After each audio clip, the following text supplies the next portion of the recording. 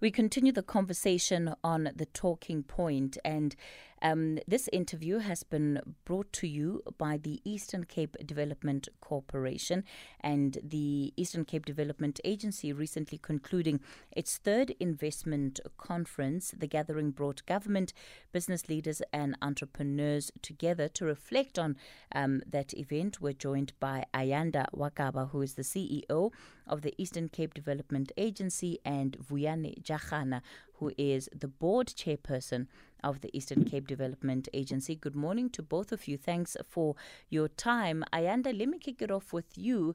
Your reflections on the conference you were able to hold? Good morning. Good morning to you and the listeners. Maybe just a little correction. We are the Eastern Cape Development Corporation. We are an agency, but just to clarify on the actual name details. The conference was very successful. We're pleased to have investors declaring investments worth 127 billion. This is a significant increase from what we declared last year in November when we hosted the second chapter of the conference. At the time, we announced investments worth 46 billion. So yes, we're pleased to see that many investors are making the Eastern Cape their home for business operations. Mr. Jarana, how do you ensure that the goodwill, the commitment made at an investment conference of this nature actually becomes reality, that it doesn't just stop with pledges and commitments? Yeah, I think, Kathy, good morning to you and to your listeners. The key thing is enablement, making sure that the environment is conducive for fast-tracking the implementation, making sure that where there's need for access to land and the processes of municipalities and other state agencies are fast enough to ensure that investors can access land where land is a big requirement, for example. But also the administrative processes that are associated with enabling investment must be in par.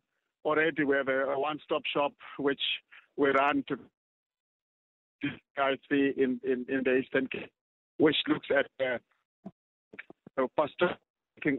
It's all about making sure that we do what needs to be done. Mr. Jarana, unfortunately, we're having difficulties with that connection to you. We'll try and get you back up on the line.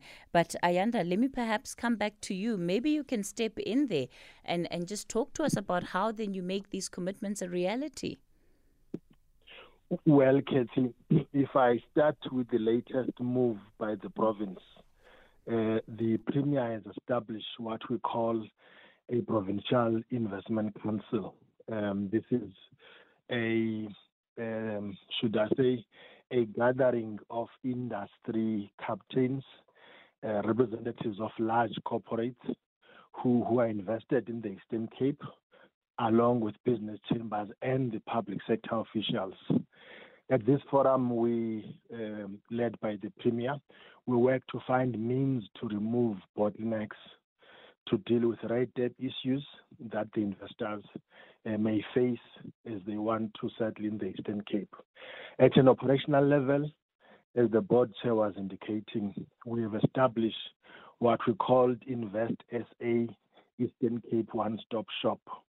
This is a facility that assists investors to land within the Eastern Cape, that assists them to deal with the various practical processes relating to interface with either local government or other sectors of the state. I want to talk then and bring back Mr. Jarana back into the conversation. I certainly hope you can hear me better this time around. You know, even in the open line, one of our listeners was talking about the impact of unemployment. We know the Eastern Cape has one of the highest unemployment rates in the country. How is this going to help deal with the issue of unemployment? No, certainly. I think the key thing is that the economy must grow. Obviously, one of the key levers that drive economic growth is investment in the underlying infrastructure. government is doing a lot of investment in the Eastern Cape, whether it's roads, infrastructure, or water, and many other areas. But it's matched by private sector investment. So when you have companies coming in the auto sector, in energy sector, investing, those investments will create jobs, especially if they are met with an agile government that wants to accelerate execution. So every effort of attracting investors into the Eastern Cape is aimed at growing the economy, but most importantly, creating the jobs that we need in this province. So the 1.7 billion rand investment is a development welcome, but it's never going to be enough. We have to continue to look at improving the investment and climate in the Eastern Cape, and also look for other opportunities in the agriculture, especially in the eastern side of the province. So it will create jobs. That's what we are pushing for. Let's talk about the Provincial Investment Council. What is it, and what role do you think it's going to play on an ongoing basis when it comes to helping foster investment into the province?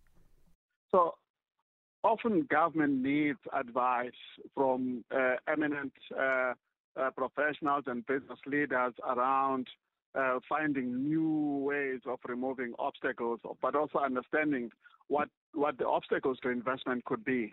We expect the Investment Council to really be the lead advisor to government around creating this conducive environment so that Eastern Cape can be ready to receive investment. Every country, and in our case, even every province, we are bidding for global investments. So it's like a beauty contest. How do you make Eastern Cape much more prepared, much more ready to receive foreign direct investment as well as national and local investment? So that's what that council needs to advise government to. How do we make us more attractive to investors to come into the Eastern Cape? And Mr. Wakaba, do you believe that out of this conference then you've had an opportunity to see what it is that you need to work on in order to improve the profiling of the province to attract that investment? Certainly, Kathy. At the conference itself, we had an opportunity to receive testimonies from the investors. I'm referring to investors who declared their investments years ago, where implementation has taken place, and they can come and speak to their experiences of investing in the Eastern Cape and what is it that they would want government to look at. We also had a panel constituted of current industry players who have been in the Eastern Cape for a while, who have a sense of what it is to invest in the Eastern Cape and what is it that can be done to improve the investment environment. So yes, the conference did not only declare investments, but was a platform for reflecting on how we can better the environment for conducive investment. Fantastic. This interview, of course, has been brought to you by the Eastern Cape Development Corporation, and that was Ayanda Wakaba, who is the CEO of the corporation, and Vuyani Jarana, who serves as the board chairperson. It is 10 o'clock, time for your latest news.